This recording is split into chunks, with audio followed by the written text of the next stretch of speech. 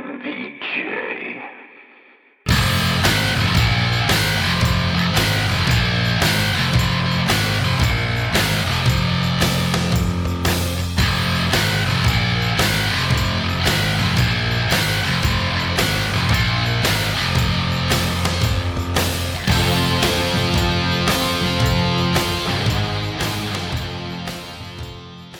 Hello out there, and welcome to the 111th edition of the Michael vs. Jason Horrorcast, where we love to bicker, argue, and debate all things horror, especially one movie chosen at the end of each episode by the Devil's Wheel, so make sure you stay tuned for that. As always, I am your host, Mike, and introducing second to our podcast is Jason. What's going on? What is up? It's been a while. I'm excited to finally be back here. I mean, what's going on? It's Sunday night. Let's rock and roll. First off, you felt completely lost talking right there for a second. I really did. I was trying. All right, so here's the deal. Here's the deal. What is up? Here's the deal. I was trying to think of something like really cool to have, like, you know. That's where you went wrong. I mean, immediately. Go fuck yourself. I was seriously trying to think of something that, would be related to the stuff. And the only thing I could think of was, like, I scream, you scream, we all scream for yogurt. But I just didn't get to it in time. So, my bad. Let me tell you what I learned about this stuff is enough is never enough. And speaking of never enough, we can always have one more person on our podcast. So this week joining us, is somebody new to the podcast. Some people call him Kirk. Some people call him Captain. We're going to call him Captain Kirk, which is also, right, the mask for Michael Myers, right? So it goes great with the horror podcast. But welcome to the show, first time, Kirk. Yeah, absolutely. Thanks for having me. And all the pressure of saying something cool just went out the door because Jason just bombed it. So I don't have to say anything at all. I'm good to go. I could have said anything right there, and I'd have had the buy-in of everybody around. So, well, shit, man. Things never change. Yes. And thank you for having me on. 80s horror, right in my wheelhouse. So it's a great way to start the new age horror podcast. So I'm excited.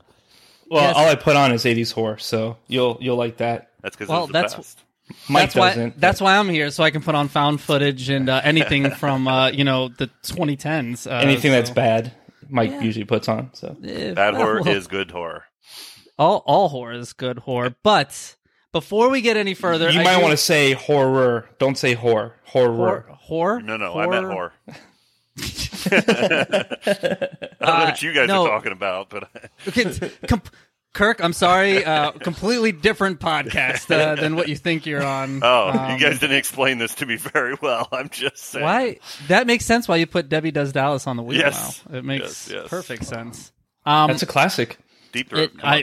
I knew that you would know that, Jason. It's a classic. I'm sure it is. I mean, you when you think about Debbie Does Dallas, you got to think back to Revenge of the Nerds when, Booger's like, we got Bush. Awesome. So, all right. Are they watching Debbie Does Dallas in that in that movie? No, they're watching the Sorority Pies. Oh, okay. Yeah, they're seeing them shower and run, which, to be honest with you, nowadays is completely... we are past that movement. That's not going to stand up too well anymore. Yeah, I guess now it's she shaved. But anyway, let's go on. Jesus. All right. Well, listen.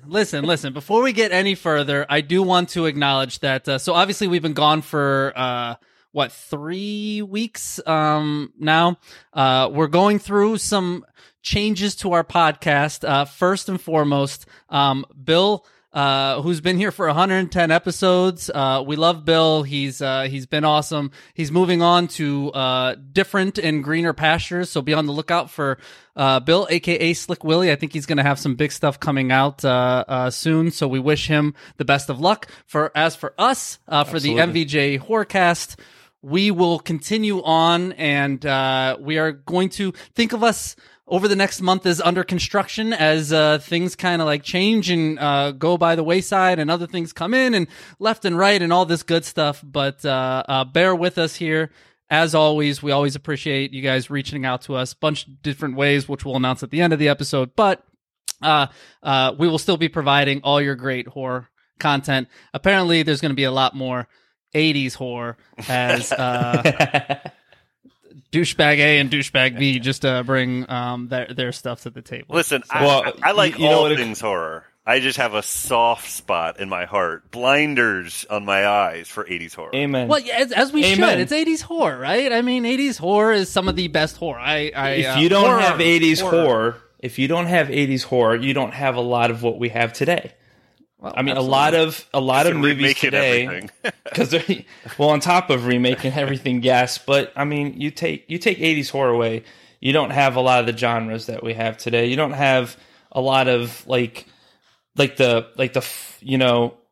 the actual like footprints that are out there today. So I mean, you gotta embrace it.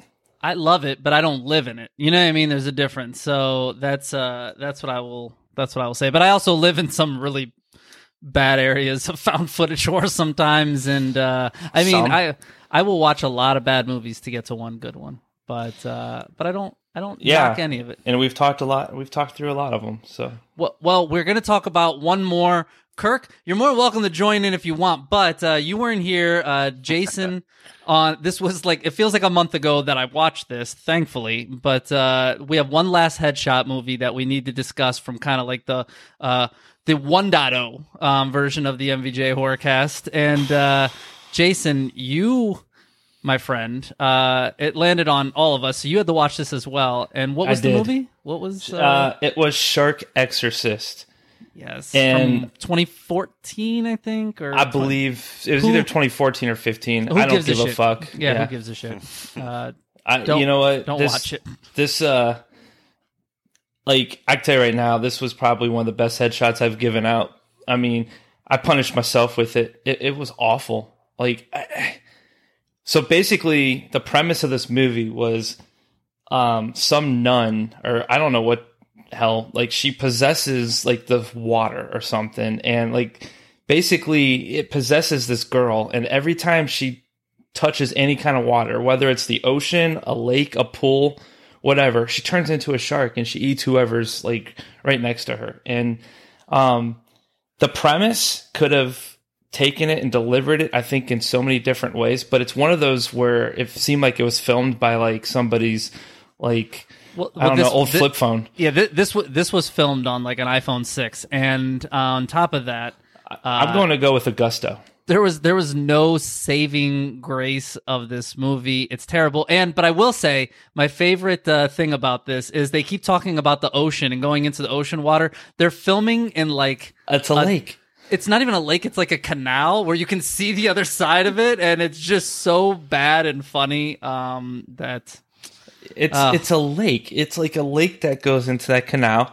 But it was the one scene where they go in the swimming pool. But the worst part about this whole thing, and Mike, I'm surprised you didn't bring this up because this is usually your thing, but the girls in this movie, the one girl had some, she had a nice chest and stuff like that, and we didn't even get any of that in this movie. And I'm just come on, give me something. Think about this: if you are, if you're an actor, male or female, it's irrelevant, and you are going to shed your clothes in a movie. Mm-hmm. They probably got to be paying you more than $50 in a rodeo cheeseburger for you to, probably bear it all. That's all I'm saying. I don't think it makes a lot of sense. It's a girl turning into a shark. You would think. Yeah, but would you go full frontal nude to be in this movie? No. Yeah, but I would. Kirk goes full frontal nude, at work. So I'm sitting here full frontal nude right now. So thanks for wearing a bow tie, though. Yes, I do appreciate that. Yes. No, but I honestly, I don't want to talk about Shark Exorcist anymore. I just want to put it in the past. And one segment that I do want to keep is maybe, just maybe, because I know we're going to get to the stuff here very shortly. But before we get to that, maybe we watch some other horror-related stuff this week. So Jay, I'm actually going to come to you first on this. I know it's been a couple weeks, but yes, what recently has been rocking your horror world? I actually got quite a bit in, but I'm only going to talk about a couple of them.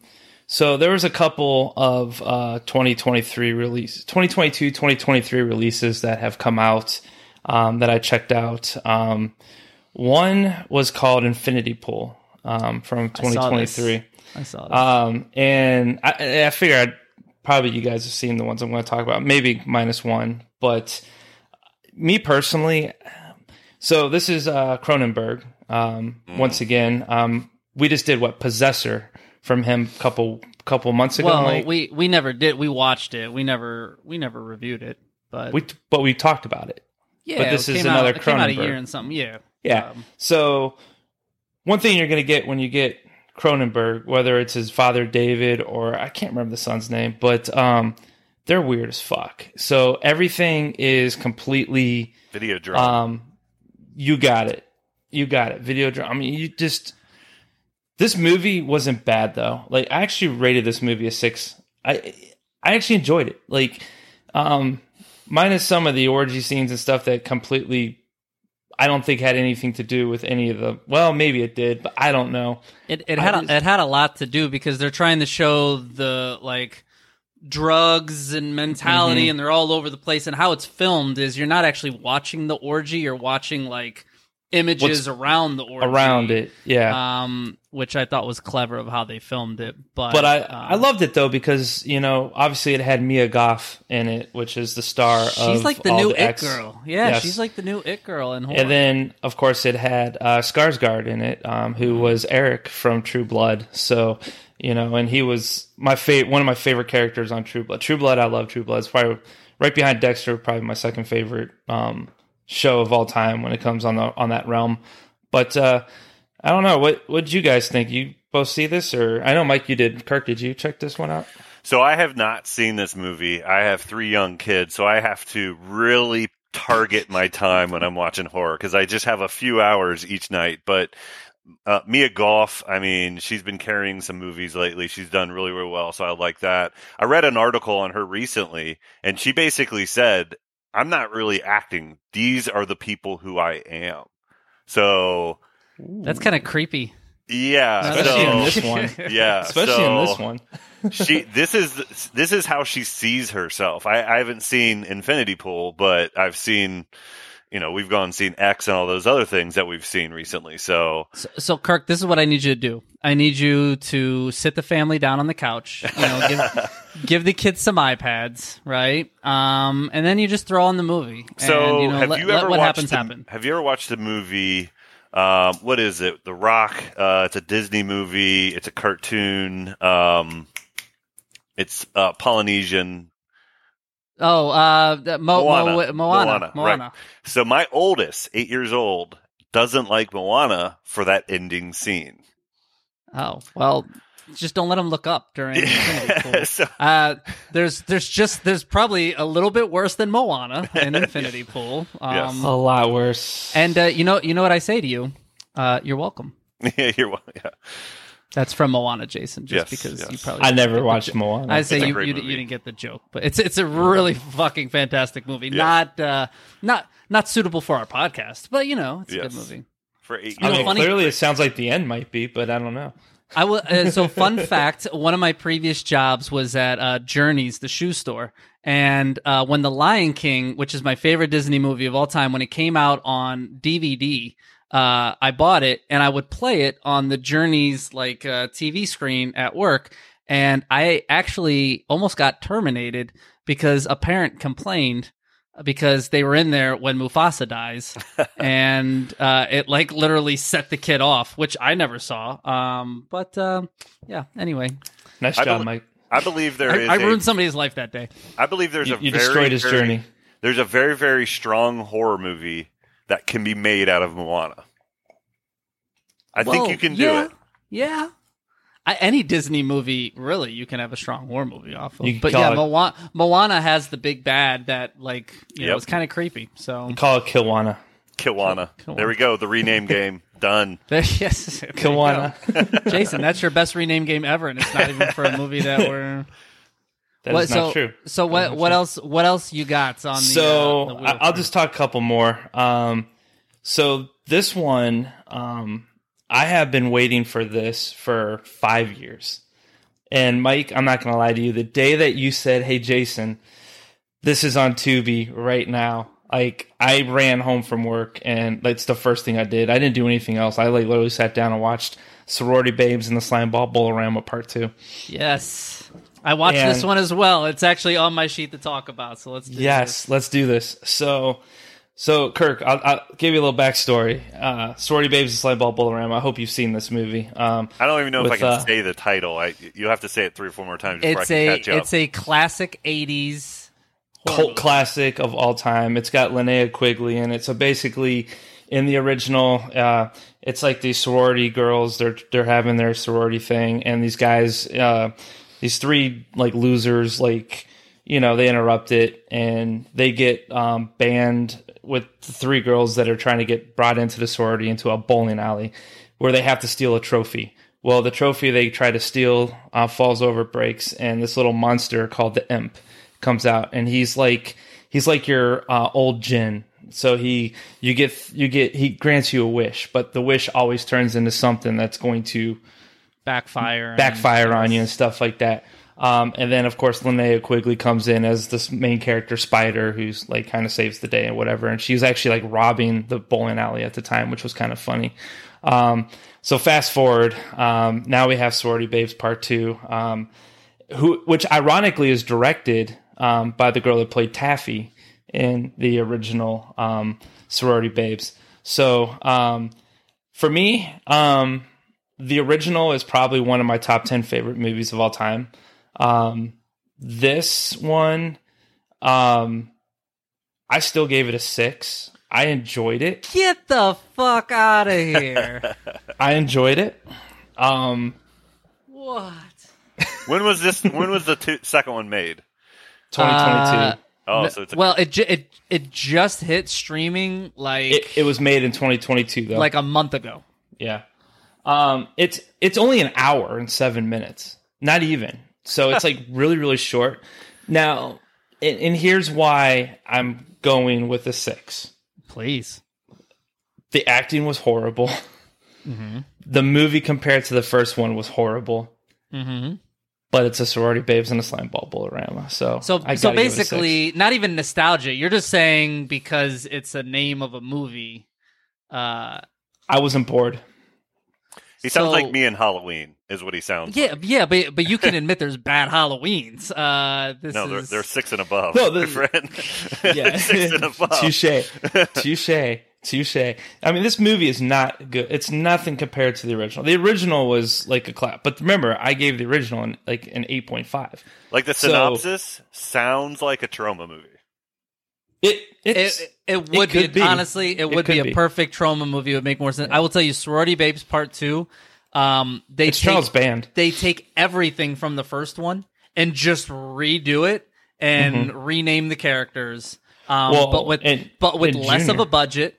Mm-hmm. Yeah, with less of a budget, less big name characters, and less event. Like, I don't know. Like, you know, it's not even a Sorority Babes is not even like an amazing 80s movie. It's a good one. It's a cult classic, but to redo it into this is almost disrespectful. So somebody owns the IP and wanted to capitalize on people like Jason.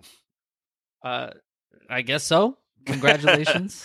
Congratulations. It's TV, so it's free to you. I honestly would give it a 2. Oh. It's a bad movie. I did like the fact, like I said, Brink Stevens, that's her name. Brink Stevens, who played Taffy in the original. And Brink Stevens was like one of the big, you know, scream queens from back in the, like, she was in a lot of, like, and Rachel, I can't think of her last name, but the other girl, Rachel, but I loved how they brought them back, you know, out of the trophy in this one. And that was a different imp. That was the imp's son, if you didn't catch on to that. No offense. Who gives a shit? Yes, and I do know, like, that's his son, because that's the whole point, is he wants his revenge. But right. Okay. He was as rubbery of a puppet as you could, like. I mean, it was just even. I think the imp in the original was more realistic. Say that in 1980, whatever it was, 87, 85, 89. So in 1989, their graphics and imagery was better than it was in 2022. What is that? Yes. Tells you everything you need to know. I got one more I want to talk about, and this one, I'm not gonna lie to you, absolutely blew my fucking mind. So Friday night, my wife and I went and saw Cocaine Bear.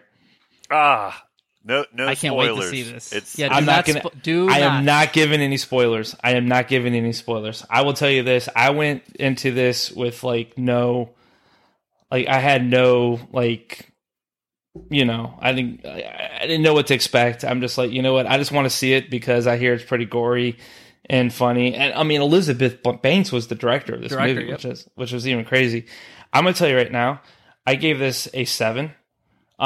This so far is probably one of the best movies I've seen this year. And my wife, Jess, went and saw it with me and absolutely loved it. I mean, the only thing that sucked about it was we went to that Paragon Theater, which really sucked ass. But other than the Paragon Theater, like Cocaine Bear, it was hysterical.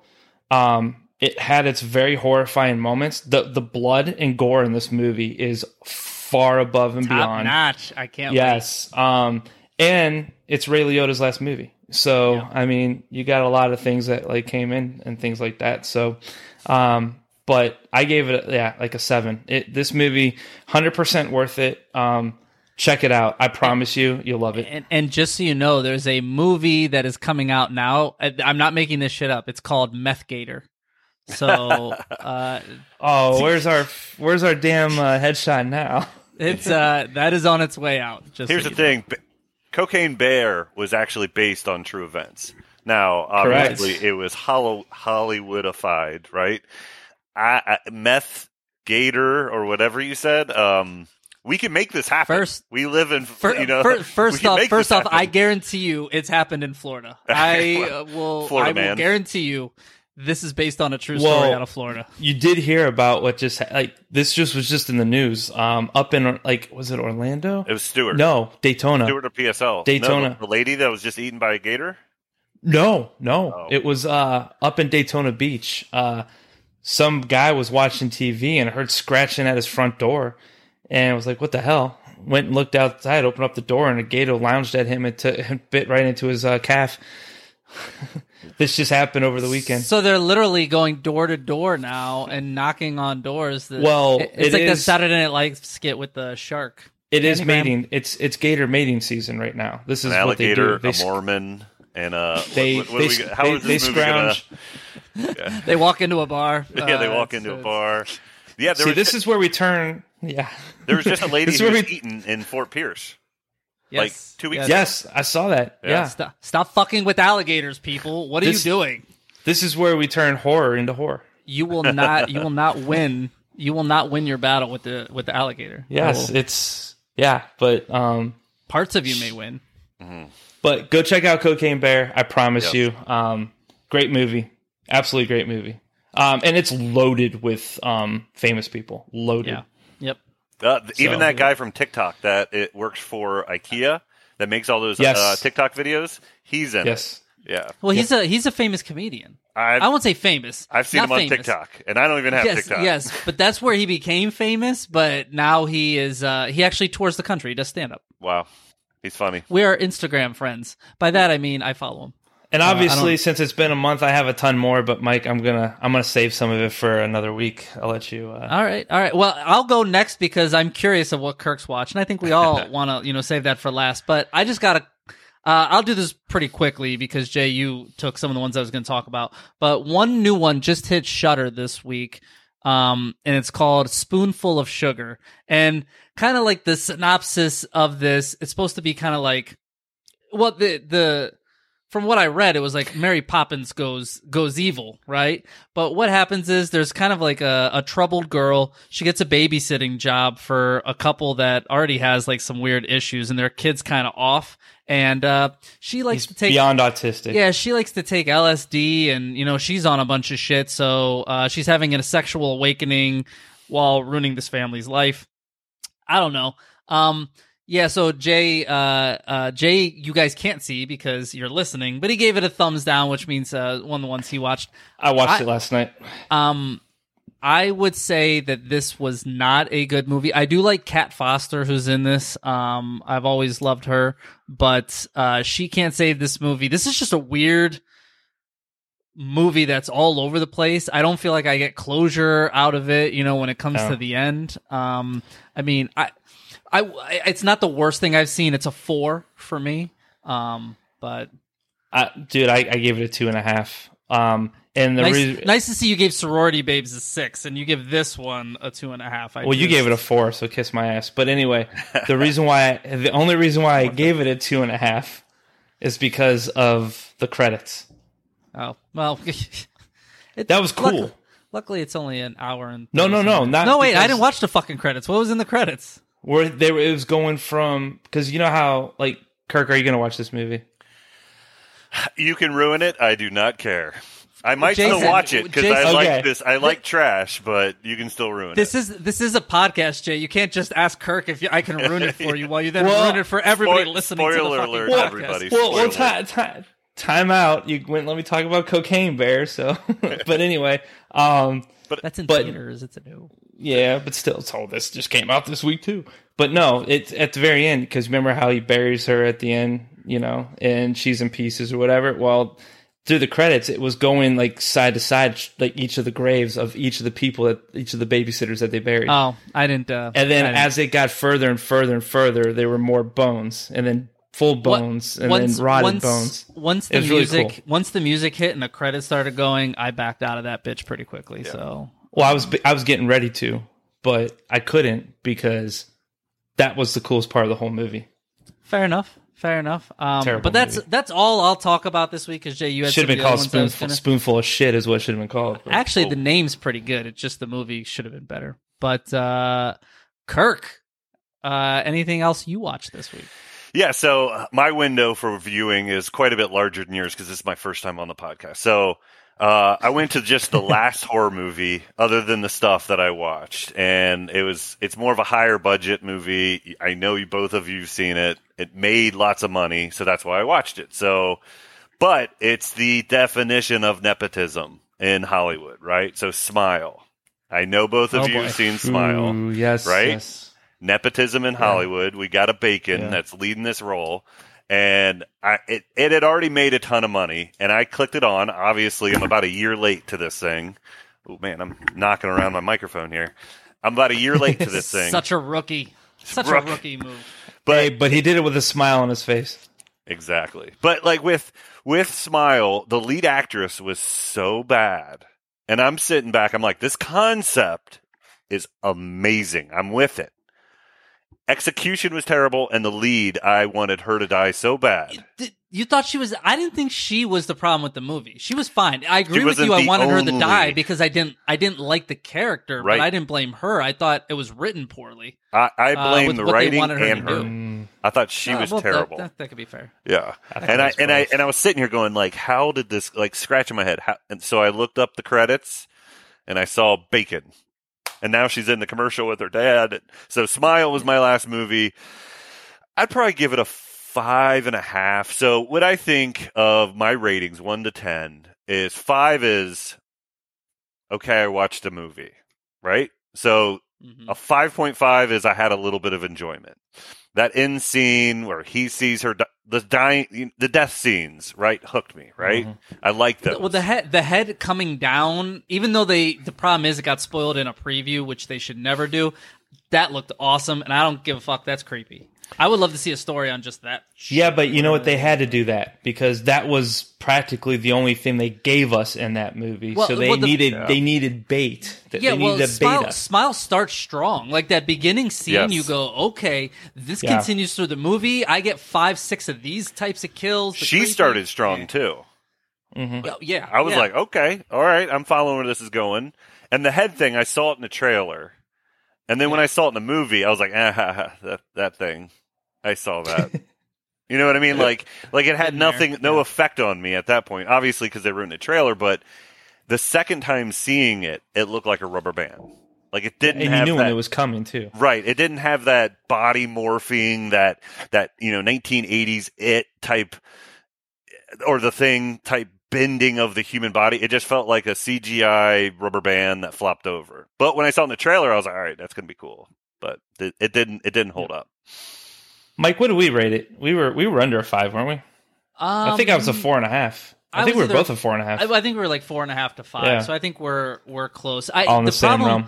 The problem for me is this was very like going back to it. It's very movie theater-ish. It was Yes. like a PG-13, like, let's just get it into the masses. It's for like the 16 and 17-year-old, at the movie theater, and he wants to put his arm around her. Like, this will get it, going. But for an avid horror fan, it's just kind of, it's like trying to sneeze and it just won't come out. You know what I mean? You're just. I think we called it a Netflix and chill.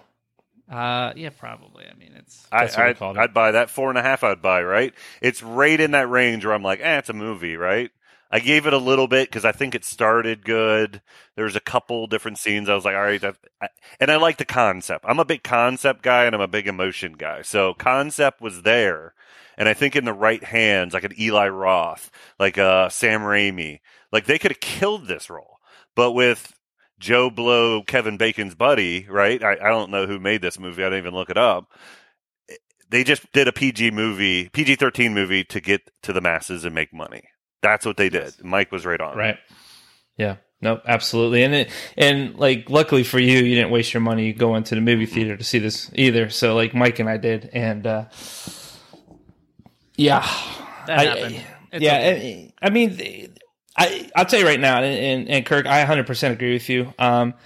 If this would have been in the hands of like I'm even gonna go with the Sam Raimi, like just with his mind alone, with what he's done with movies in the past, like the concept of this movie, I think they left so much on the table. And this goes back to a lot of conversations we've had in our past podcasts on PG-13. I am so sick and tired of these great concept movies being projected on a PG-13 style film, where if you would just rate it R and let it go and see what happens. I mean, it's it's disgusting. But in a theater setting, you get twice as many people into a PG-13 than you do an R. So if you're already balling on a budget, if you're Doctor Strange, let's just say, or whatever, you can be rated R because people are going to come out in the masses to see. it. If it's a Halloween, you can be rated R. If it's a Friday the 13th, you can be rated R. But not so much. Who cares? Because it only lasts in the theater for 2 weeks anyway. Who gives a fuck? It's on streaming within 2 weeks anyway. Give the fans what they want. You want to bring these movies back to the theater and have them in longevity and things like that. Give it the style that it needs, that it used to have. I mean, I give stuff longevity. I don't give it longevity, but just think of like Drag. Just think of like Drag Me to Hell, right? So Sam Raimi, we're talking Sam Raimi. Look at Drag Me to Hell and just make that as Smile, and you've got a home run, right? But you know what? Drag Me to Hell was PG-13 too. What I was on my phone as he was bringing it up, looking to see what the rating is. PG-13. But it took it so much more. But that PG-13 Drag Me to Hell took it so much more further than anything that we're getting today. PG-13. You're right. Yeah, but I think you will see, Jay, a change. And you and I mean, we talk about many times on the show, stop making horror PG-13. So I'm 100% on your side with this. I think we will start to see more R-rated movies because look at just regular shows on, whether it's like FX, not HBO shows, but like, AMC or like they're starting to, you can curse a lot more on there. You can do a lot more. Like, so I think you're going to be able to sneak more into PG-13, but I also think it's becoming more common where people are okay with R in theater and they want to see that. So, well, not just that, but I mean, look what they just did with Megan. Like, they put Megan out at PG-13 and then they bring it on a Peacock and now they have the unrated version out, like with more scenes that they deleted to give it the PG-13. Nobody gave a shit about that PG-13 version. It wasn't a bad movie. Megan was a good movie. But the things that they can do when it's just rated R, they can take it to that next level. They can get away with more blood, more gore, more whatever, more continuity. And it's just, it's disgusting what they do with these PG-13 movies. I'm sorry. There's also this. So sometimes you're cutting down a movie and you send it to a review board, right? And that takes time to keep cutting and cutting and cutting when they need to get out a movie faster and faster and faster. So sometimes they will just eliminate what they already know that's not going to be borderline and then give somebody something that they can PG-13 stamp it, get it out to the masses as quickly as So I'll come up with a little bit of an unpopular opinion here. So I don't mind PG-13, right? Now, in some cases, it's a money grab. You're right, 100%, Mike. Push those movies aside.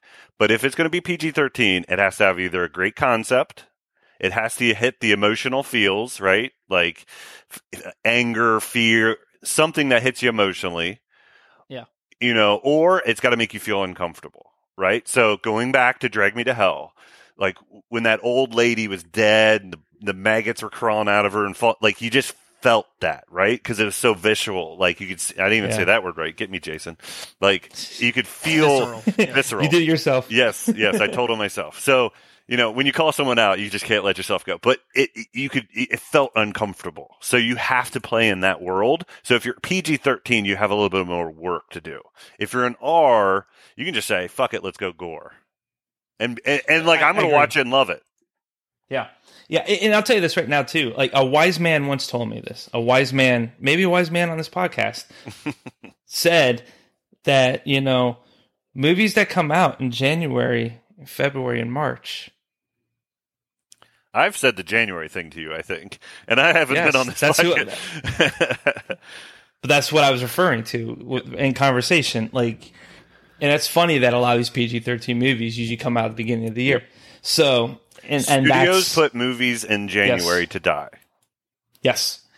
Yes. Period. End of sentence. But Cocaine Bear will not die. I promise you that. But you want to know what? Some of those are the best movies. But it was rated R. Yeah.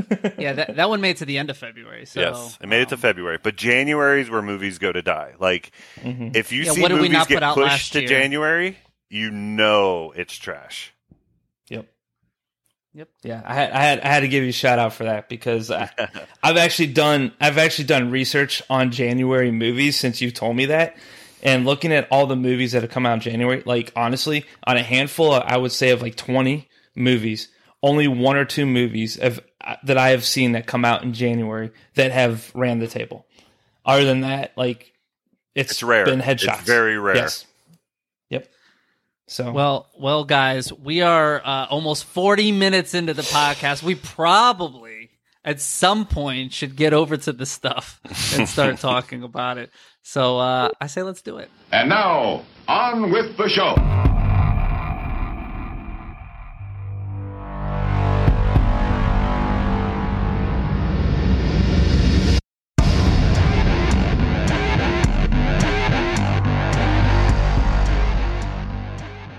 All right, welcome back. And as previously discussed, actually, I don't even know if I don't even think we discussed it. It's well, listen, you guys are rubbing off on me.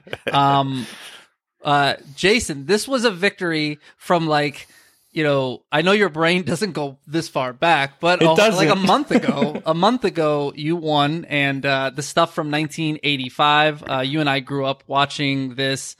Kirk, how many times do you think you've seen this stuff? 4 or 5 probably, and I would say 3 to 4 of those were 90s. Yes. Yeah. I think the last time I watched this was mid 90s at the absolute latest, if that. Yep. Yeah. But before we can talk about it, the good, the bad, the ugly, I do have 30 seconds on the clock, and I mean, I'm very excited to see you give the world, really, a synopsis of the stuff. So whenever you want to start, I'm ready. Okay, so basically you have like this like dude that just like all of a sudden like starts tasting the shit out of the ground. It's like this fuck, man, I'm already fucking this thing up. But anyway, long story short, it's this yogurt from hell, and like it's like based on consumerism. It's like brainwashing people. They're turning their mouths wide. You got Chocolate Chip Charlie, by the way, too, who's still yeah. But I failed this one because I watched this a month ago. So that is time, and that was the absolute worst. That's the worst synopsis. Like you weren't even talking in sentences at a moment in time. You were throwing out like 2 words at it. So let me chocolate chip. See? So Yogurt? I actually had something Movie? really good lined up. It's like a bad haiku. Is what What did you write on that paper you have there? Like, We're not supposed to. Did you have a Oh. Did you have a stroke as you were watching this? Like, I'm just curious of what happened. Maybe I did. You know what? End of the day, like He's been I eating the was stuff. just saving it all. I was just saving it all for what we can discuss. I didn't want to like give everything away. Well, you gave nothing away, so that's perfect. So let's go right into what is good about this movie. So kick us off, Jason. So there's a lot of good things about this movie. One I'll talk about is the casting. I thought the casting in this movie is pretty solid. I like Michael Moriarty. He's been in quite a few movies and TV shows. I just like his style character. You got Garrett Morris that played Chocolate Chip Charlie. Garrett Morris was in, Saturday Night Live, did a lot of like comedy movies, things like that back in the day. Paul Sorvino, Danny Aiello. I mean, there's a lot of big names in this movie. A lot of like secondary roles for big stars. Obviously not Moriarty, but yeah. Yeah, Moriarty. But I don't know. I love like his character, David Moe, because I want Moe. Mo Rutherford. Mo Rutherford, that's it. Yeah. So it's funny. I was reading up on it, and Larry Cohen, who's writer director, used to go to the same restaurant in New York City, weekly, daily, and Paul Sorvino, Danny Aiello, and Michael Moriarty all went there too, and that's how they got to know each other. And so Larry Cohen put those guys in a lot of their movies, and he just brought them along. So do you think they were friends after this movie? Yes, because Moriarty was in more of Larry Cohen's movies. No, but I'm kidding. Yes. To truth, what you said, Michael Moriarty is the star of the show. Like, absolutely, he makes this movie. And for what I read about the stuff, it's almost fully ad-libbed. So almost everything he's saying in that movie, they made up on the scene. Well, that's crazy because I was going to just say that it's all his one-liners. You know what I mean? Like, he has these constant one-liners. So to say that that's improv, that actually makes me appreciate it a lot more. Yeah. No, it is. And, let's talk about director Larry Cohen here. Like, Larry Cohen has like this mind that's just like far more beyond than a lot of directors that we talk about. But like, one of the other big ones that he did that actually had Michael Moriarty was that Q the Winged Serpent, which I happened to watch. Yeah, I watched that. I watched that a few weeks ago because it hit Shudder. Now that one wasn't as good. That was like watching a claymation on steroids. But this movie, I think he took it and I like how it's to me it's like a satire comedy. Sure. He kind of takes it. He makes fun of consumerism, and that's all this movie is basically saying like, we could put anything out there. We can market anything. Everyone and people are going to buy it because we're putting it out there and telling them that it's great. And then like you have like those models that were probably the ugliest fucking models I've ever seen in my entire life that are doing the stuff, and all that shit. No, I'm not going to do that again, Mike, because I know you're going to ask me to. So, fun fact. I'm a fun fact guy. So those models that they filmed that scene in a fur shop, and it's a very famous fur shop there in New York City. All those models were actual models for that fur shop. So those were legitimate actual models. Those were actual furs that were sold in that shop, and the owner of that shop allowed them to film there.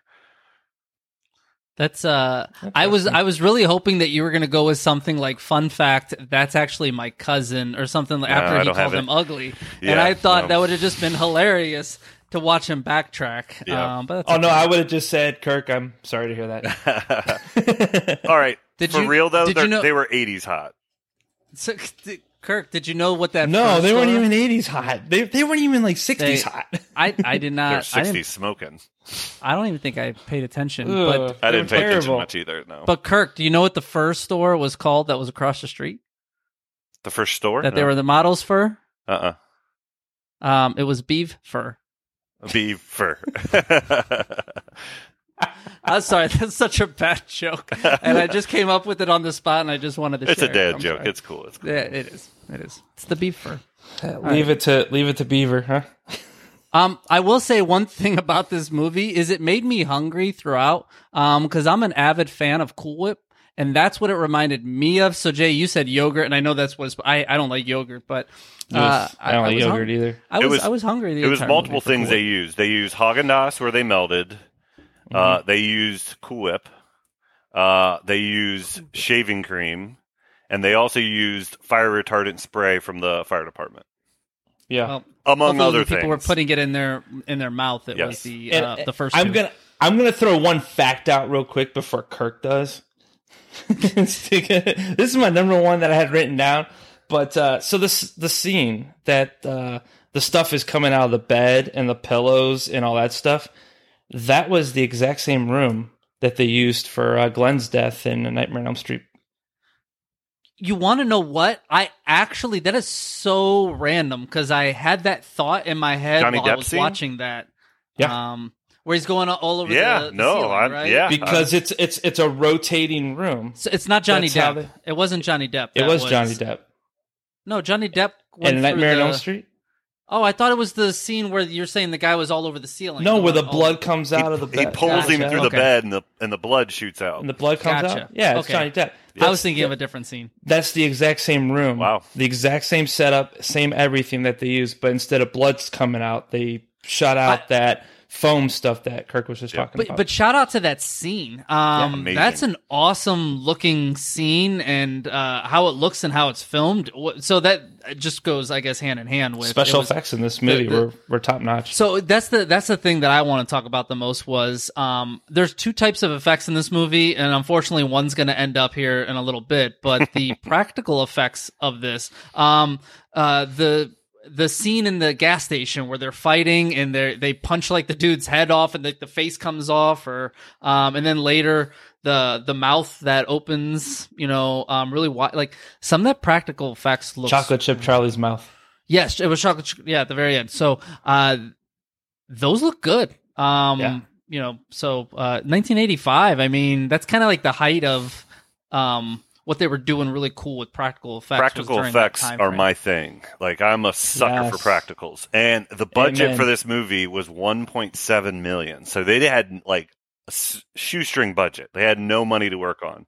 You had Chocolate Chip Charlie's head, right, which was the cover, but not really the cover because Chocolate Chip Charlie is a black guy, and then the cover's a white guy. But that's the same scene that they're trying to implement. So what are you trying to say, Kirk? That, there's some racist vibes in this movie, just a Yes, bit. yes. We Very won't strong. go too deep down that path, but there are some racist vibes in this movie. But that room scene is classic. The Chocolate Chip Charlie scene, classic, right? So the physical effects were on point. I loved them, especially for the price range they were doing. They hit it. But you said they were all working together as friends, so I guarantee you there was probably a nice discount that he's getting from Sorvino and Aiello and Moriarty, so they can put a little bit more into the practical Yeah, effects. but it's still 1.7 million. I mean, take that money to today. It's like an $8 million movie. Yeah, that's true. And this is one movie I will say I would love. This is one I want to see a remake to. I want to see today with what we are able to do with movies and remake this, because this is one of those that, it's a, to me, it's a cult classic. This is a true 80s B movie cult classic in my opinion. For sure.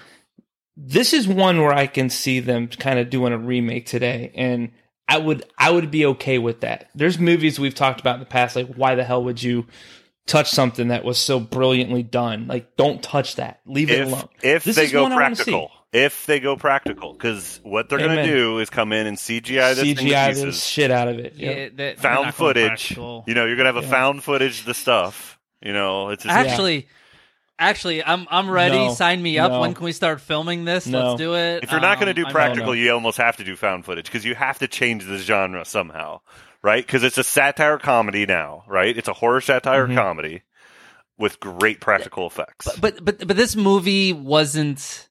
This movie wasn't good enough, or I think out there enough to probably get a remake nowadays. I don't think the stuff is. So when it launched, it actually got highly reviewed. The critics actually really liked this movie. The problem is when they released it. So back in the 80s, what they would do is they'd release a movie in New York and they would slowly spread through the Northeast. Then they'd release it in the Midwest and they'd release it in the West, right? You just didn't do nationwide releases.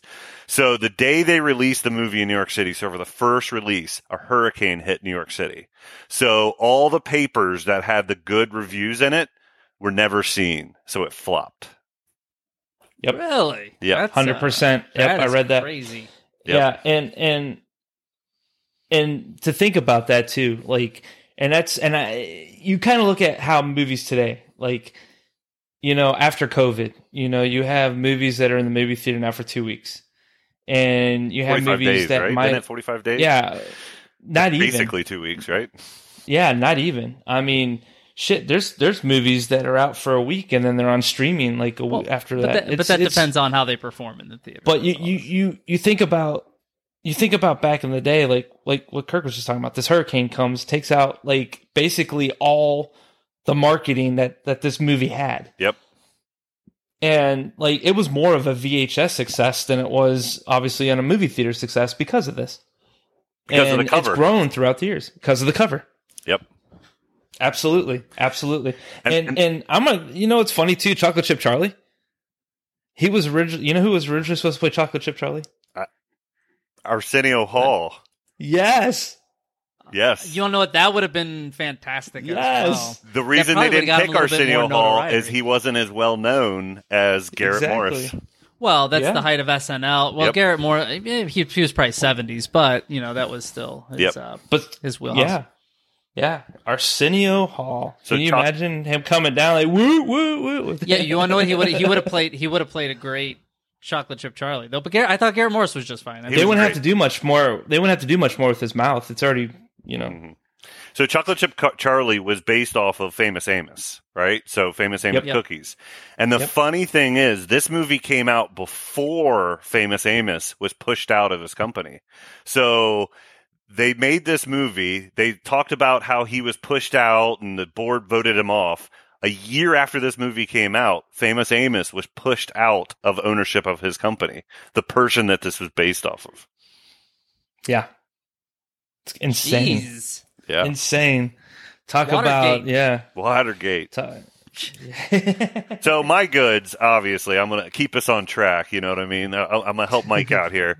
My goods, obviously, Michael Moriarty killed it. He held you through the whole movie because practical effects and Michael Moriarty carried me in this movie, right? So I can watch him all day long. I could have watched a movie with a sequel of just him, right? Of espionage in these chocolate fact, Charlie and the Chocolate Factory. You could have done so much with it, right? The practical effects. Back in the 80s, they basically saved probably about half their budget for 1 to 2 scenes, right? They'd have a generic movie, then they wanted the poster scene. And they nailed it, right? It was a surprise when Chocolate Chip Charlie came back and he was a character that you're like rooting for a little bit. My hands are licensed weapons and he was joking around. You never thought they would kill him and they killed him. Right. And love that. Right. I love when they kill characters that you're not expecting to die or you're not wanting to die. Because too often I didn't like that. Oh, I loved it. It hit, right? But no, it's great. It's great in a movie. No, I agree with you, but Makes me feel uncomfortable. Chocolate Chip Charlie was the one guy I wanted to survive. We're going. There is some tones of racism in this movie, but we won't get too deep into this. But it was middle tone of racism. Yes, I loved it. Yeah. I loved Paul Sorvino coming in. I thought his character was funny. It was kind of a shot at the Midwest and the simpletons and the people that like to carry their guns. His daughter, Mira Sorvino, is actually in it too. So she's one of the dead stuffies that are laying on the ground. That was her first role in a movie, Mira Sorvino. First ever movie. Yep. And I never knew that they were father-daughter. I didn't know it either. It's so funny those names match, but you never connect the dots there. I never put 2 and 2 together. That's interesting. Interesting. Yeah, I don't have any more good in there. So those are my 2 biggies. It's Michael Moriarty, the practical effects led the way for me, and I could watch another Mo Rutherford movie. So I'm going to use this as a transition. So let's get into bad. Mo Rutherford. The best character in the movie, in my opinion. Everything's good, but his accent is That's his real accent. Oh, it's not. Yeah, that's every movie. He's a pure Texas boy. He sounds like he's trying to do an accent. So if he normally talks that way, he's like a Christopher Walken. That's just his voice. That's what he sounds like in every movie. I thought the accent it just felt way too cheesy for that to be who he actually. No way. I loved it. Like, it was a terrible accent. If it's real, it's real. But it drew me in. That's what he sounds like in every movie. I need to go back and rewatch Q. So we'll see. Yeah. So I want to hit this bad right off the rip because this has been bothering me now for 4 weeks since we've watched this damn movie. Who in the fuck sees some weird shit in the ground and says, I'm going to stick my finger in that and taste it? What the fuck? That was my number 2. I go, why is everybody's first instinct to put it in their mouth? Like, what are we, toddlers? Like, what's going on? I was just about to see. I've got 3 people that are sleeping right behind me here that would all stick that in their mouth. So yes, but then you hit 6 to 7 years old and you start to work your way out of it. Yes. This was a 60, 70-year-old guy who's like, ooh, that shit's moving in the ground. Let's try it out. Ooh. Really tasty. Like, who does that? Yeah, but then his friend comes over and he's like, what are you doing? And he sticks his hand in the ground and starts putting it in his mouth too. I'm like, who? It doesn't make. Yeah. So when we had a Darwin, that was a Darwin for me. This is true. It would have been. Yeah, that would have been a Darwin. It made me laugh because that was on there. I was like,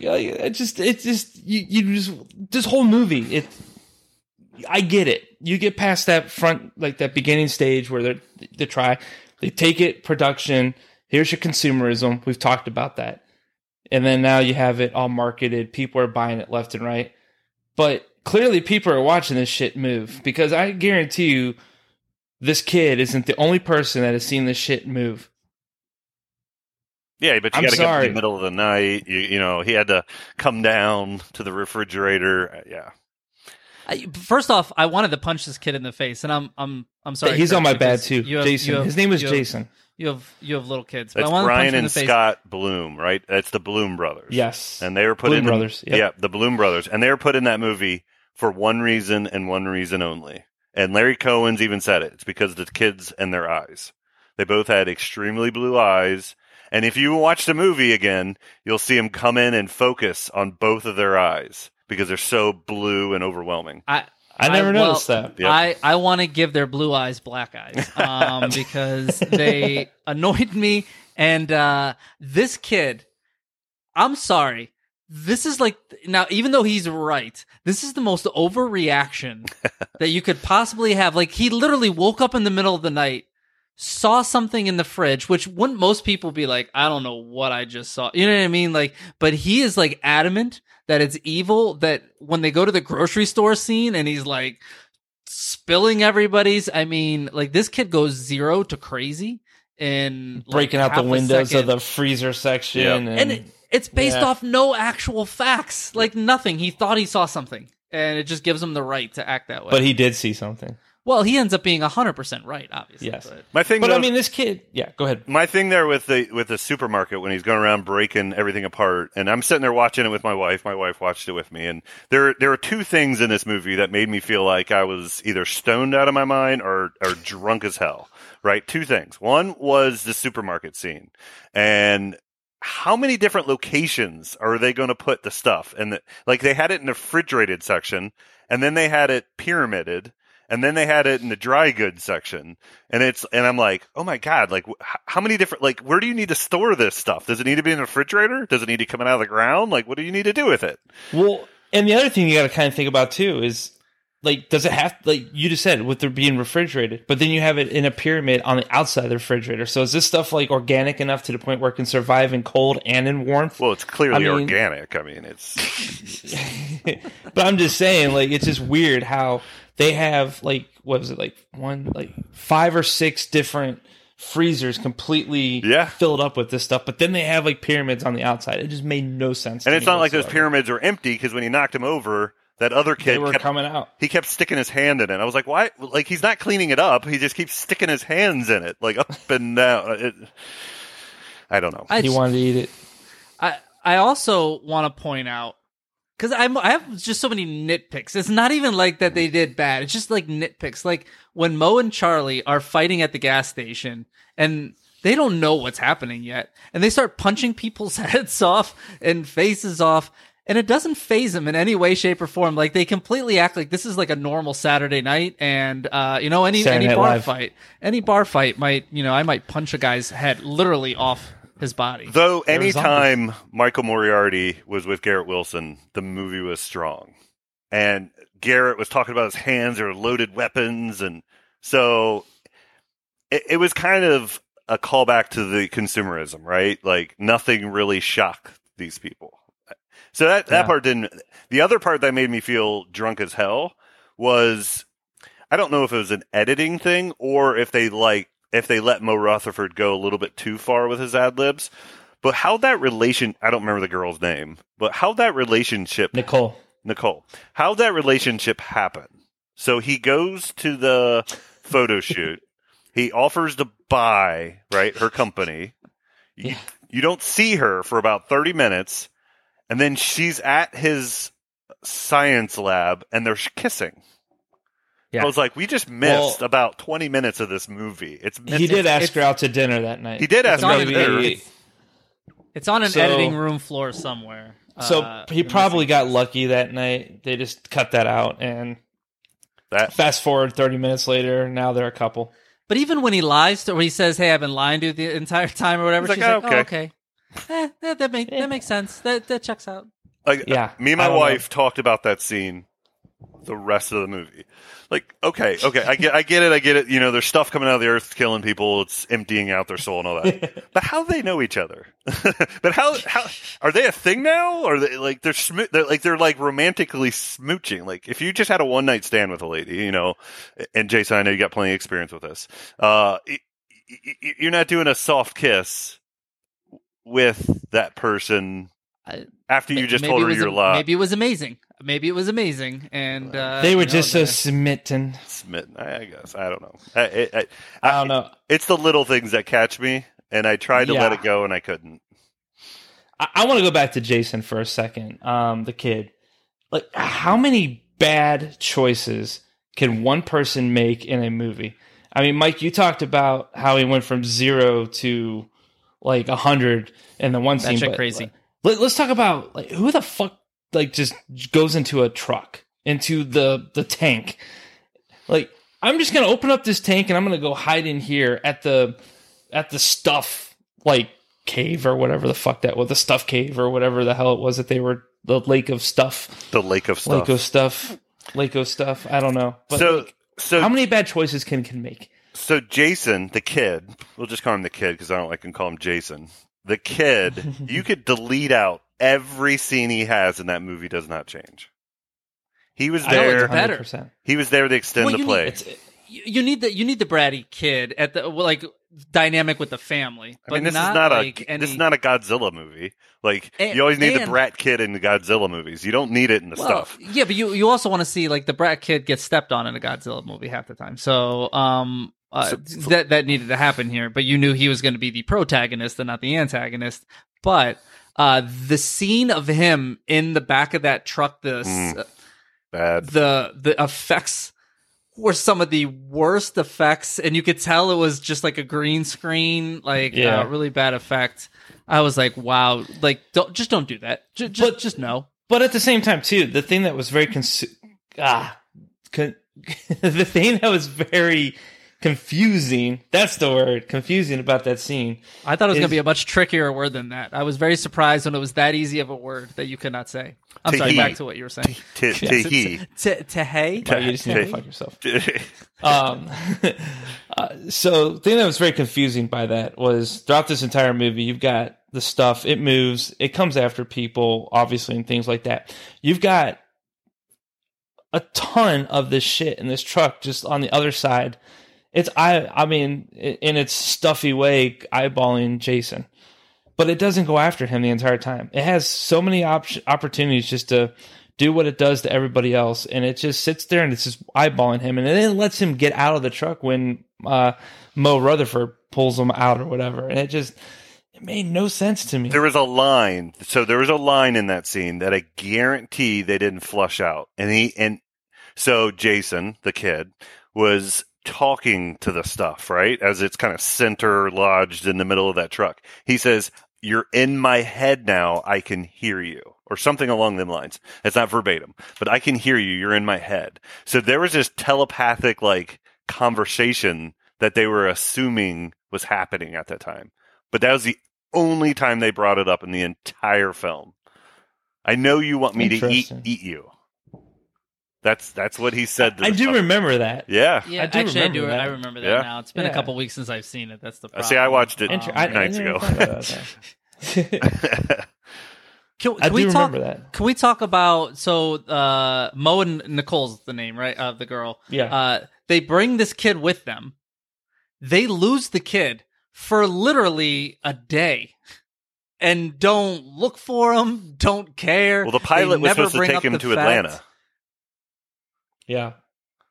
Oh, I thought... He says, if we're not back in 3 hours, take the kid to Atlanta. Take him to the Atlanta. Okay. I thought he's just randomly out there and like they just don't give a shit. Okay, well, listen, I retract all statements. And when they went to the hotel, so they went to the hotel after, and they were doing their cuddling thing because they're now a couple.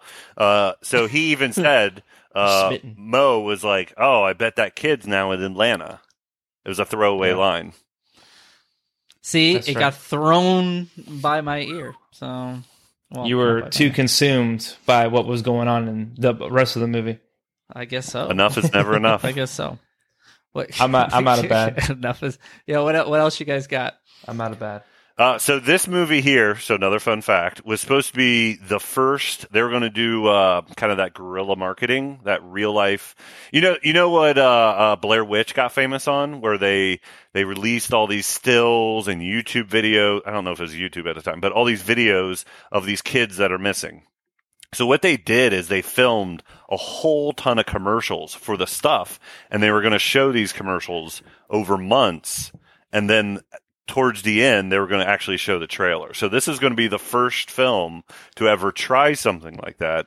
It just, they didn't have the budget towards the end, and they just dropped it. That is awesome. Yeah. That would have been really cool. Yeah. People would have been like waiting for the stuff to actually hit the grocery store. All right, I'm deeming it like this needs to be remade. Fuck agree. it. I told like you this that. movie. I said that earlier. Well, as you keep, as we've discussed, like kind of the basis of this movie, you can make it any decade, any year. You know what I mean? Hold on, I've got a thing that will tell me if it.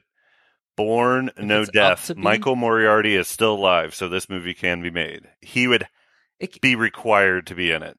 He could be the. He'd have a cameo. Oh, for sure. You know what this movie reminds me of? Sean William Scott. He would be like the kind of guy that would be in a movie like this. No. Does he even still act? I mean. Ooh, that's a picture of Michael Moriarty. I don't know if he can even walk. He just tells you to get off his lawn. Like that's his. Yeah, he needs to be in the movie. This movie to me was a cross between The Blob and Invasion of the Body Snatchers. Yeah, it's got that. Larry Cohen even brought up Invasion of the Body Snatchers about this movie. And Larry Cohen actually did a sequel version called Body Snatchers. Yeah, so. Interesting. Throwing that out there. But we ready to rate this bitch? Yeah, let's rate this bitch. You don't know what death is.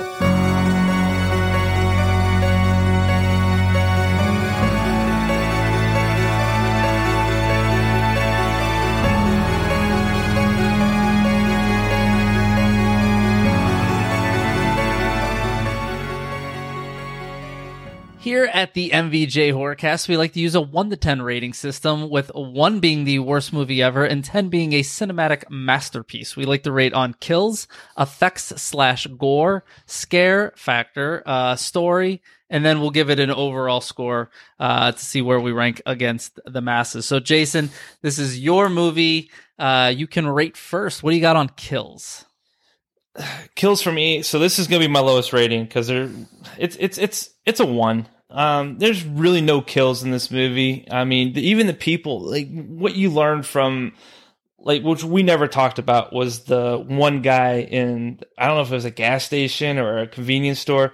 His mouth went like wide, like Chocolate Chip Charlie's, and then later on you saw him like walking, like wiping the stuff off of his lips as he was going right back to doing what he does daily.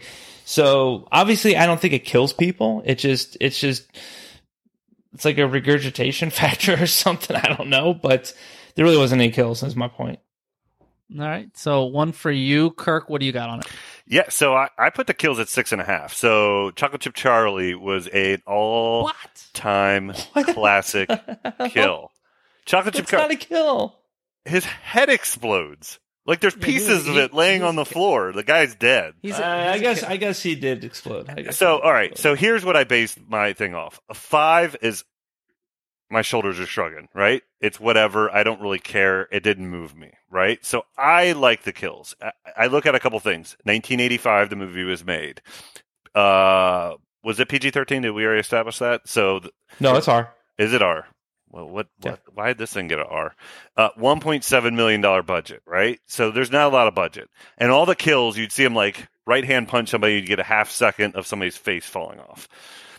But the death of Chocolate Chip Charlie carried this for me. Like, I just kept going back to that scene. I'm like, all right. I feel like you had a traumatizing childhood moment with Chocolate Chip Charlie or something. Famous Amos. R.I.P. I was going to say, man, do you have like a closet full of Famous Amos cookies or something? Maybe. I probably should. I'm a chocolate chip cookie fan, so watch out. I would be very happy if you did. So you have to go back also and look at the movies around that time frame. And I had it pulled up at one time, but you got me looking at Drag Me to Hell and all that stuff on my phone. But the movies in that centralized area, the kills weren't great, right? And there was very few classic deaths in movies right around that time. Q, the Serpent, all that type of stuff. The stuff has the cover art of that kill. It's a classic death scene. It carries it. I'm giving credit for where credit's due. So I will take Jason, your comment, and marry it to Kirk's comment, and that's really where I fall. I give it like a 3. There's a little bit here or there, but there's really no kills in this movie. You can't really give it, in my opinion, anything higher. I can't give something a 6.5 for one scene. That's just me. But maybe you can. Maybe I should have gone higher than a 1. Maybe you can for effects. That is our next category. Kirk, what do you have for effects? So practical effects. I'm a softie for 80s practicals. So I gave it a 7.5. That is my highest score of all the categories. It's the green. It wasn't a green screen. It's the marrying of the two videos where they cut screen. Back in the 80s, I thought that worked very well. The stuff looked great at times. It looked kind of cheesy at times. I won't bring up the kill scene again, but that is an all-time classic. The spitting room, all-time classic, right? We've used that in other things, but it works, right? It's you close your eyes before I watched this a few days ago, and I think of the stuff. Those two images come into my mind. It works, right? And practical effects, I've got a very soft spot in my heart for those. So I'm not as big of a softie. The way I look at it is this. There's the CGI. I don't know what they would be called at that point in time, but the green screen effects and your practical effects.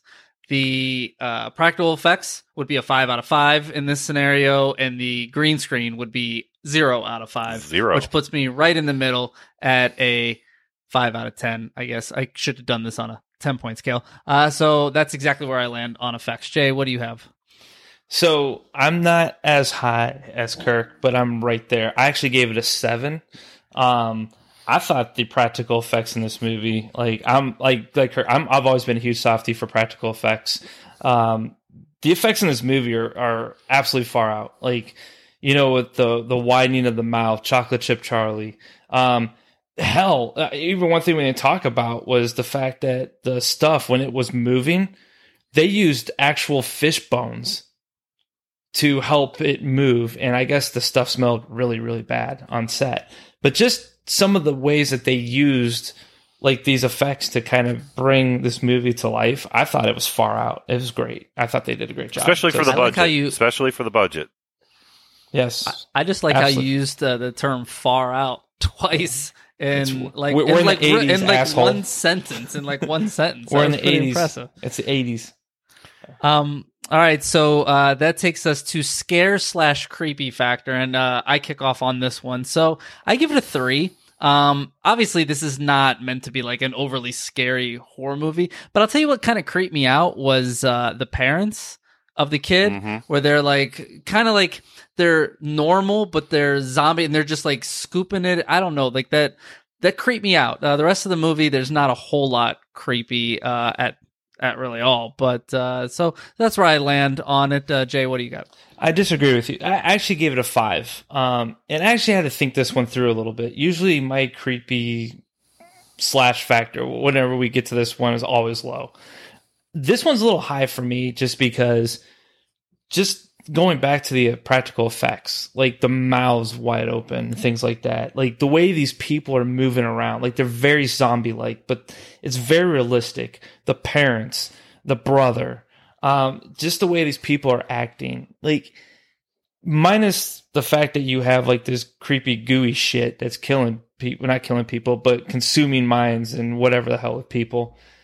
This shit's scary. Like it could technically, if you look at like real life, I mean, consumerism has taken over a lot of people's brains with a lot of different things, and that's what's scary about it.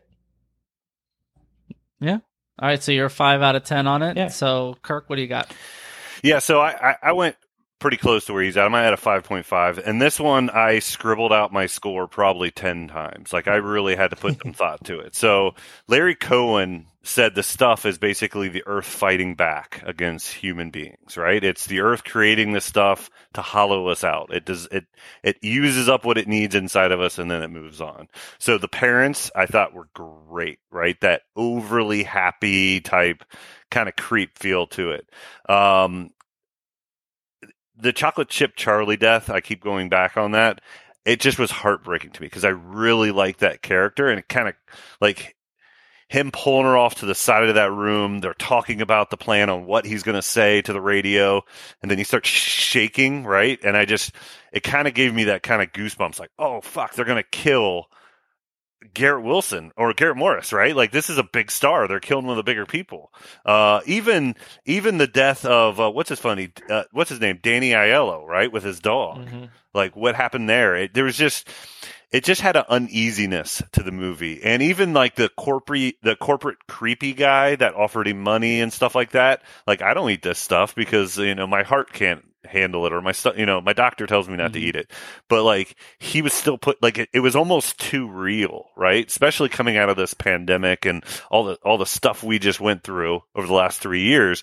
It kind of hit a little too home, with a lot of people making a lot of money off COVID-19, right? So, not to bring up that type of stuff, but it was very wheelhouse, very creepy. It was above a shoulder shrug because, so I gave it a 5.5 because it wasn't a masterpiece when it comes to creepiness. There's plenty more that are better, but I very, very much enjoyed it. All right, so that takes us to story, and Jay, it's back to you to kick us off. Story for me, I gave it a 6. So it's a fun story. I think the concept is spot on. I love what Larry Cohen did with this movie. I love the direction that they went with this movie. I love the characters in this movie. The casting for this movie. This movie did a lot of right. Mike, you mentioned it earlier. You and I used to watch this movie when we were growing up. Like, this is one of the first horror movies really that we really truly ever watched. And it never gets old. Like, probably the last time before I just watched it was probably in the 90s. And it felt like I just watched it yesterday. And to me, that's a great movie. So it's a 6 for me. Awesome. Kirk, what do you got? Yeah, so I don't tie characters and story together, right? So if I did that, I'm with you. But when I remove the characters and just play it as the story across, it's about a 3 to me. The story is very generic. choices are bad like I know that's an 80s trope and this is 1985, but the decision making process on every person in this movie is stupid to bad, right? That being said, it does have a soft place in my heart. I love the movie. It's just the story's not what carries me. Gotcha. Yep. I'm a 5, so I'm right in the middle, and it's A shoulder shrug. I really like. Yeah, I like the story as it alludes to people eating it and can't getting enough of it, and I like that part of the story. But then every other part of the story that is in there, based off of any of the characters, doesn't make any sense. It's just muddy, and so it puts me right in the middle, halfway through. Halfway through out of 5. So, Kirk, what's your overall score? Yeah, so I kind of broke this one apart in 2 different ways. So nostalgia in and nostalgia out, right? So I'm trying my hardest to remove nostalgia from this movie. So with nostalgia in there, it's a clear 8. Like, I really enjoy that. Oh, wow. But that's not my that's with nostalgia being in there, and that's not real. Right. Removing that out, I'm about a 6.5, right? I enjoy this movie. There's things that carry me through the entirety of the movie. This is a very concept-driven movie, right? Capitalism, consumerism.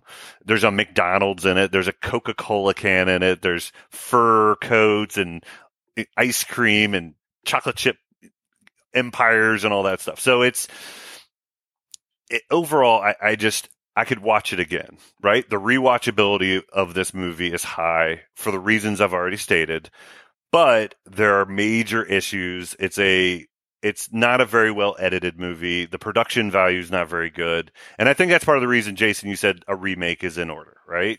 Absolutely. And I agree. I think you could do it better. The things I love need to stay, and they don't need to take a modern take on this movie. And I think you could, though, right? We went through a lot of this stuff recently, and I saw somebody, I forget where I saw it. It was a YouTuber. It was something, I don't know. But it was basically, they were talking about Disney, right? And they said, don't think about it, just consume more product. Don't think about it, just consume more product. And I was like, that seems like the line they had written above the door, and everybody tapped it when they went in to make this movie, right? That was their concept, right? Don't think about it, just consume more product. And it still rings true in 2023. So I like it. I think it was forward thinking. I think the practical effects was good, and Michael Moriarty crushed it. Yeah, I think if they remade this movie nowadays, it might be with like Data. People consuming data, and but there's so many angles. Media. So many angles you take. Social media. Yeah, anything media driven is would be out there. Yeah. So for me, Kirk, I'm right with you. I'm a 6, not the 6.5, but I'm a 6 on this movie. There is nostalgia in there. I think if somebody was watching this for the first time, they might be closer to a 5-ish or something. But growing up with this movie and just watching it so many times as a kid and loving it, even though you pick it apart nowadays. When I was a child, this was probably a 10 out of 10. Every time, oh my gosh, this stuff is on. That's why my ranking down to a 6 makes if I showed it to some of my employees that were millennial driven, that are in their 20s to 30s, they're probably a 2 or a 3. Yep. They just don't see what I see in the movie. Correct.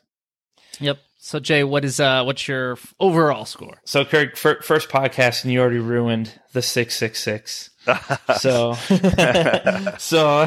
I am a 6 as well on this. Nostalgia in or out?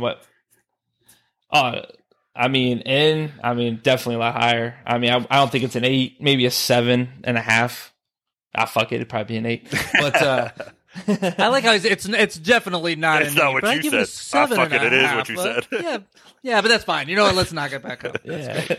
But no, I agree with what Mike said. Like, this is a movie that takes us back to our childhood. For sure. And, back then, this definitely was a 10 because we didn't have what we have now and what we've seen now and things like that. But this movie still, like, it's like you said, Kurt, man, this holds a special place in my heart. Like, this is true 80s cult classic B movie style. This is the real deal.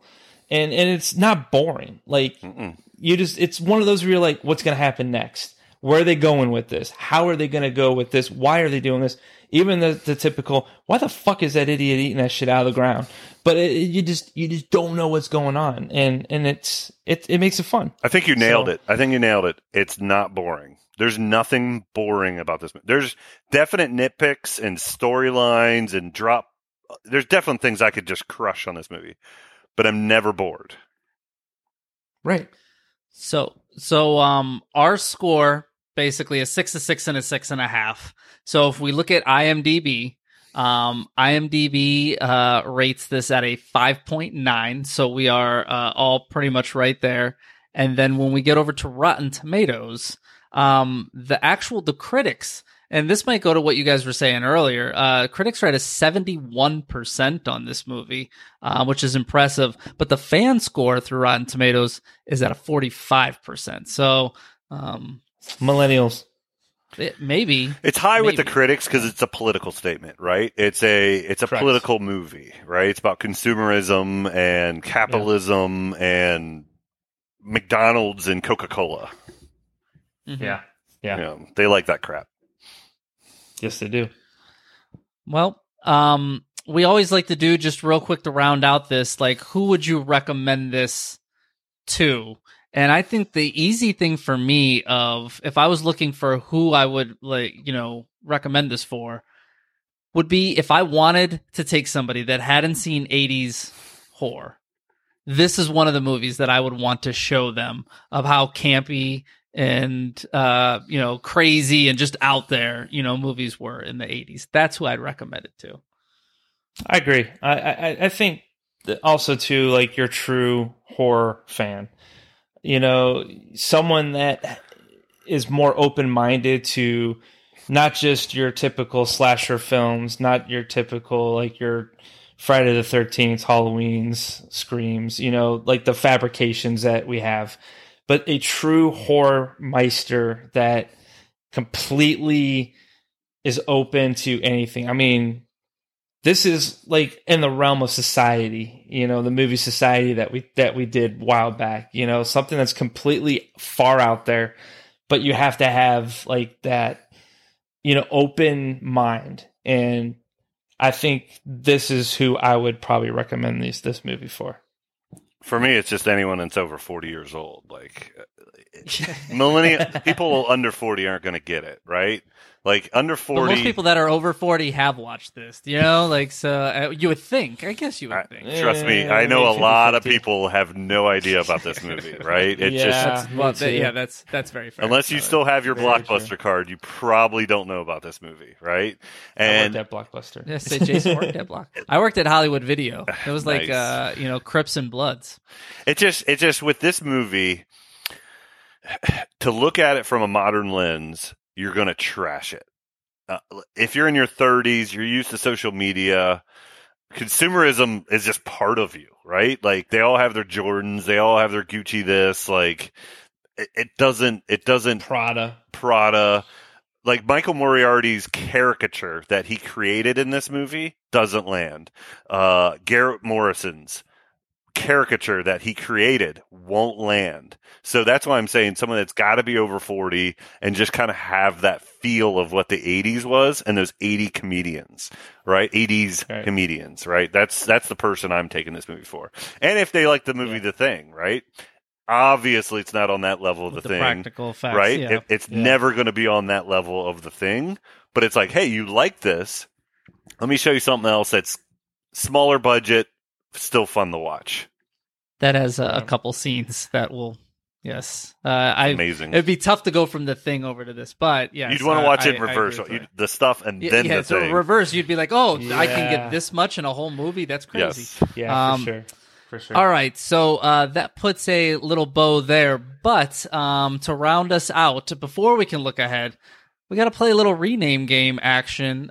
Jay, this was your movie, so you are judge, jury, and executioner. So go ahead with your renames. I got 5. Shocker. Of course you do. Of course, Kirk, you will get used to this. He generally has 5, 6, 7, 10 renames. I think he spends less time watching the movie and than he does. So let me give my actually opinion on writing this real movies. quick. So, sports analogy, right? Football analogy, right? They say if you've got more than one quarterback, you don't have one quarterback. So if you don't have one, But I do have 5 renames. but you don't have one that you love. You don't have like the rename. I've got Actually, I have the rename. I have 2. I have 2 that Yeah. I'm absolutely in love If you have with. 2, guess what you And I'm don't gonna save have? those for last. So 1. that means you're still going to give us. Just give us your fucking. But you know what the five. best thing is? I'm still judge, jury, executioner. So here we go. There you go. You are. So number 1 I have is From Beneath. I have Killer Yogurt. I have Cum Dump. That makes me laugh, but it's not good for it's- this movie. But it makes me laugh. That's horrifying. Actually, it makes me scared. All right. I have Beyond the Frozen Food Aisle. And my favorite one is Probiotics from Hell. Okay, it's not bad. They didn't lean in the yogurt as much as that you would like to for that, but it's. What was the second one? What was the second to last one again? Beyond the Frozen Food Aisle. I think that's my favorite one you had. So Jay, who do you want to go next? Well, since Kirk has the one, I'm going to save him for last. So, Mike, I'm going to have you go second. All right. Well, I have 3, but they're all terrible, and I just couldn't come up with anything good. And which is really bad because the movie's only called The Stuff. It should be much easier to rename. But Never Enough is one because they kept saying enough is never enough. The tagline. Less calories, more death, and then the last one is Death Whip. I like Death Whip. I don't mind it. I like I don't saying mind Death Whip. Yeah. I like saying whip as well. So Well, I that bet you that does lead the way with that one. Yes. So, what's the one? So the one this should have been the title, but it's Mo Stuff. That's it. No. Like you guys are. I see judgy eyes going on right here. People aren't watching, and that is the one. Mo Stuff. What are the things that lead this movie? Mo Rutherford and the Mo stuff. Rutherford. Mo Stuff. So Jay, you get to choose who's winning the rename game today.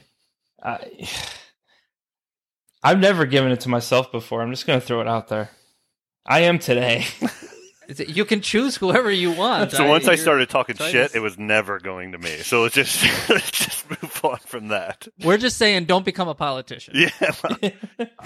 I mean, everyone No, that's it's- listening knows Mo Stuff is the answer, but go ahead and choose whichever one you want. I'm not upset because none of mine were good, so I have no dog in the fight. You, Mo Stuff. I still like Probiotics from Hell, but I'm going to give it a tie. I'm going to go with a tie today. It's a 3-way tie. you beat him into submission. No, it's a 3-way tie. I'm doing Probiotics from Hell. We're going to do Mo Stuff and Mike. I liked your last one with Whip. Whip. Death whip. Death Whip. Like the So, old, right. like It's a 3-way tie. so what This is might the first, yes. so what might make me check mark the Mo Whip is the word whip. Like it's not even that it's good for the movie. It's just saying the word. It's a really fun word to say, and I mean, I'll know I've made it in life if somebody out there in the world is listening to this right now, is in a car or wherever they are going whip. Whip. Whip. That is a fun word to say. I mean, I've said it like 100 times since you've said it. I'm gonna say it 200 more times tonight. What about- All what about- so Mo Whip. Mo? What? Mo Whip. Oh boy! All right. Well, with that, let's just look ahead to next week and take a ride on the Devil's Wheel.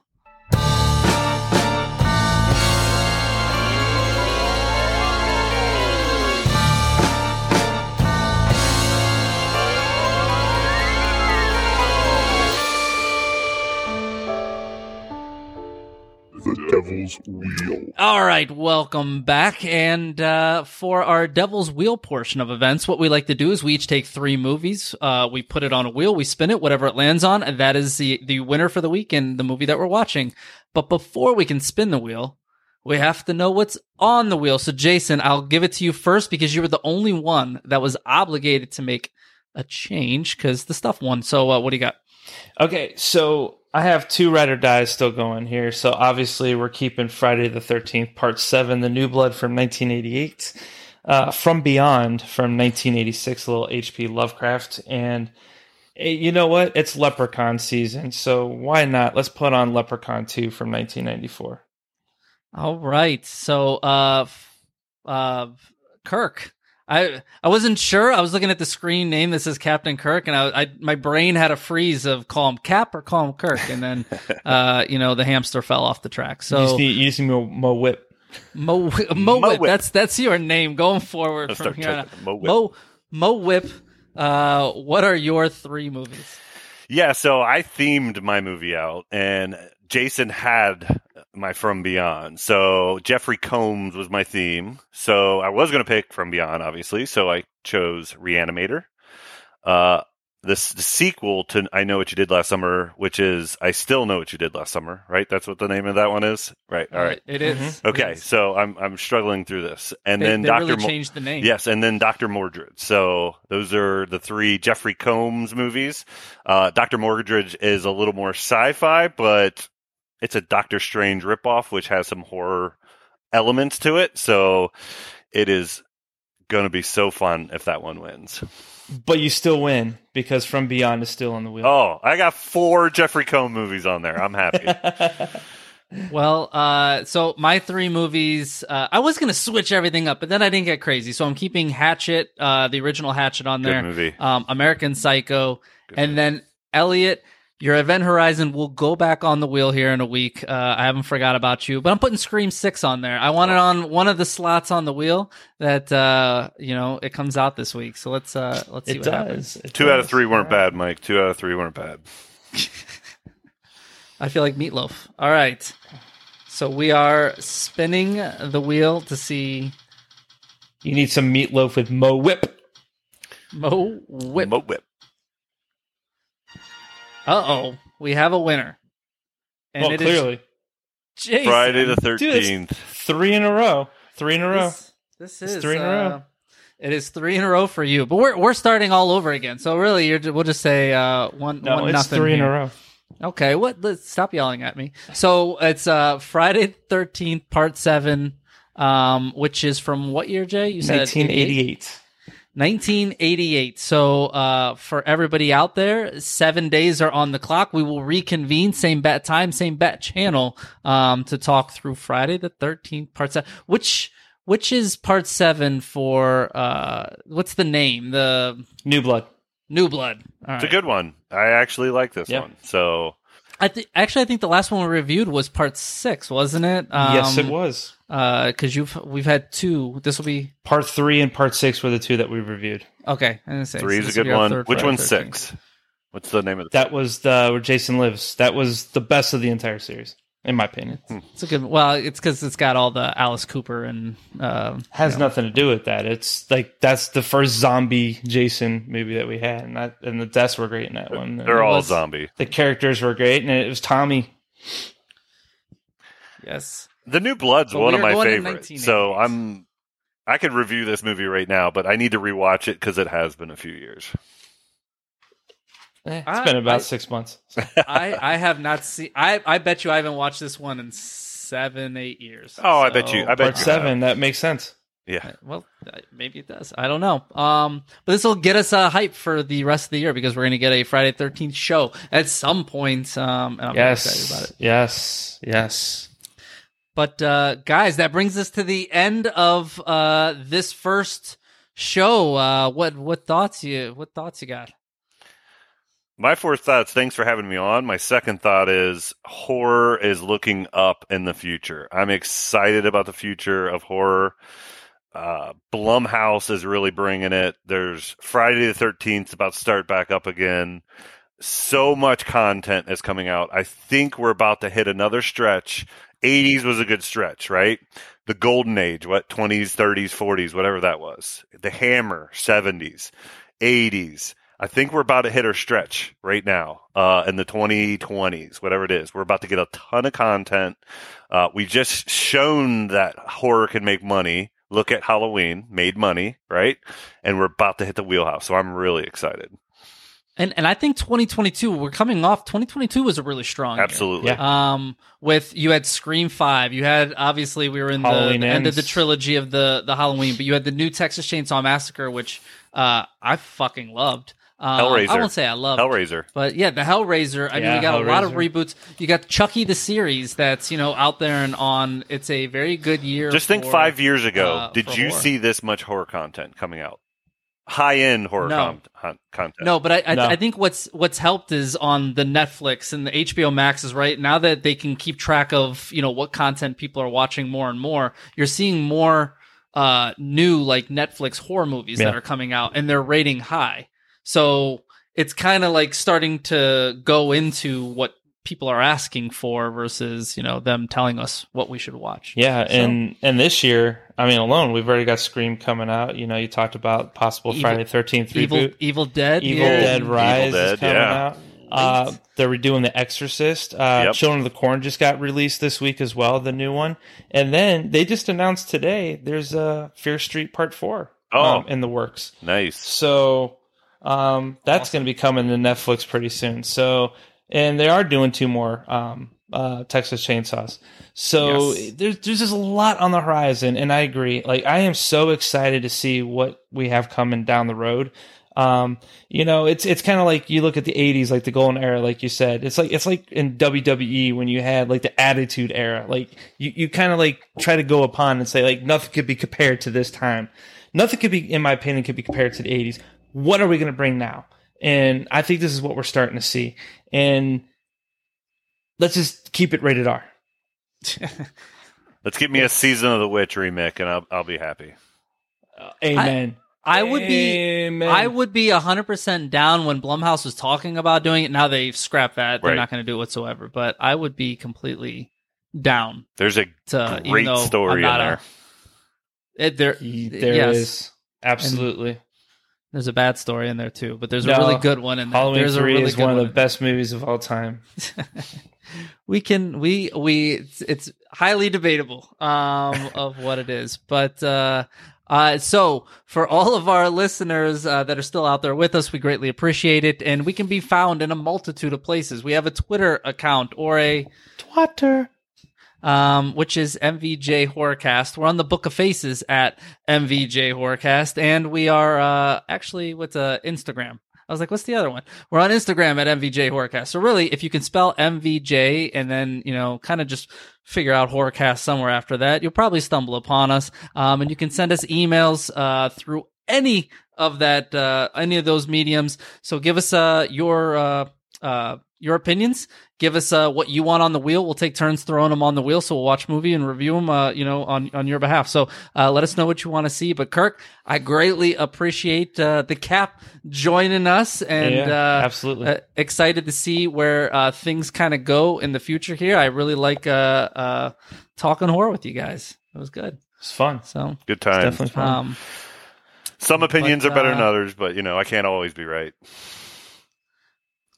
Hey, listen, I believe episode 2 is maybe when you'll get your first one.